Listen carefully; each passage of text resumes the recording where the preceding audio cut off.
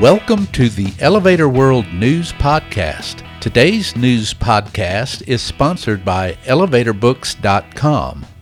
From educational programs and books to unique gift ideas and more, the only website you need is ElevatorBooks.com. This site offers books and materials on maintenance, safety, history, legal issues, technology, and more. Start browsing today at ElevatorBooks.com.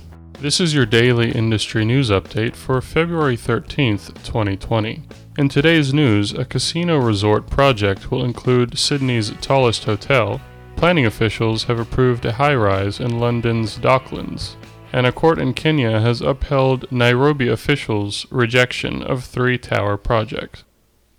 Scheduled for completion in early 2021, casino operator Crown Resorts' 72-story resort and casino tower, Crown Residences at One Barangaroo, will include the tallest hotel in Sydney, the urban developer reports. The multi-billion-dollar development from Australia's Lendlease will have 82 apartments and 349 hotel rooms on the Sydney Harbour overlooking the Harbour Bridge and the Sydney Opera House.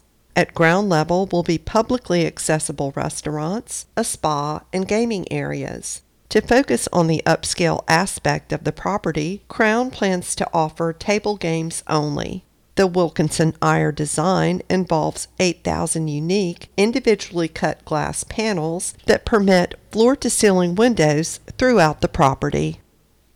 The Tower Hamlets Council has approved plans to develop Key House at Canary Wharf in London's Docklands. The Council on Tall Buildings and Urban Habitat reports, citing Architects Journal. Key House, planned as a 39-story tower designed by Simpson Hoff, got the go-ahead in place of what was originally a much taller project that was rejected due to fears of overdevelopment.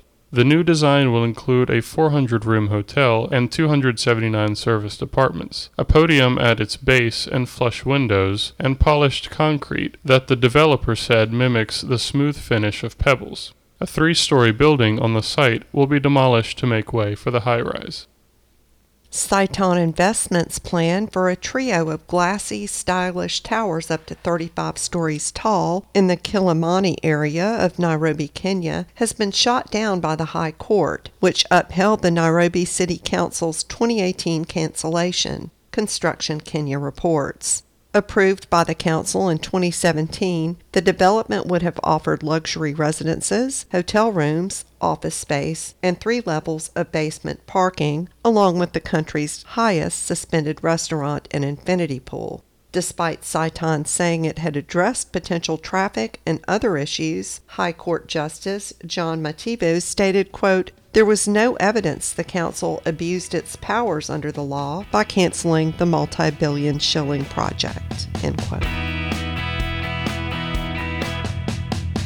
For more industry-related information, visit ElevatorWorld.com and be sure to subscribe to our podcast in iTunes or the Google Play Store.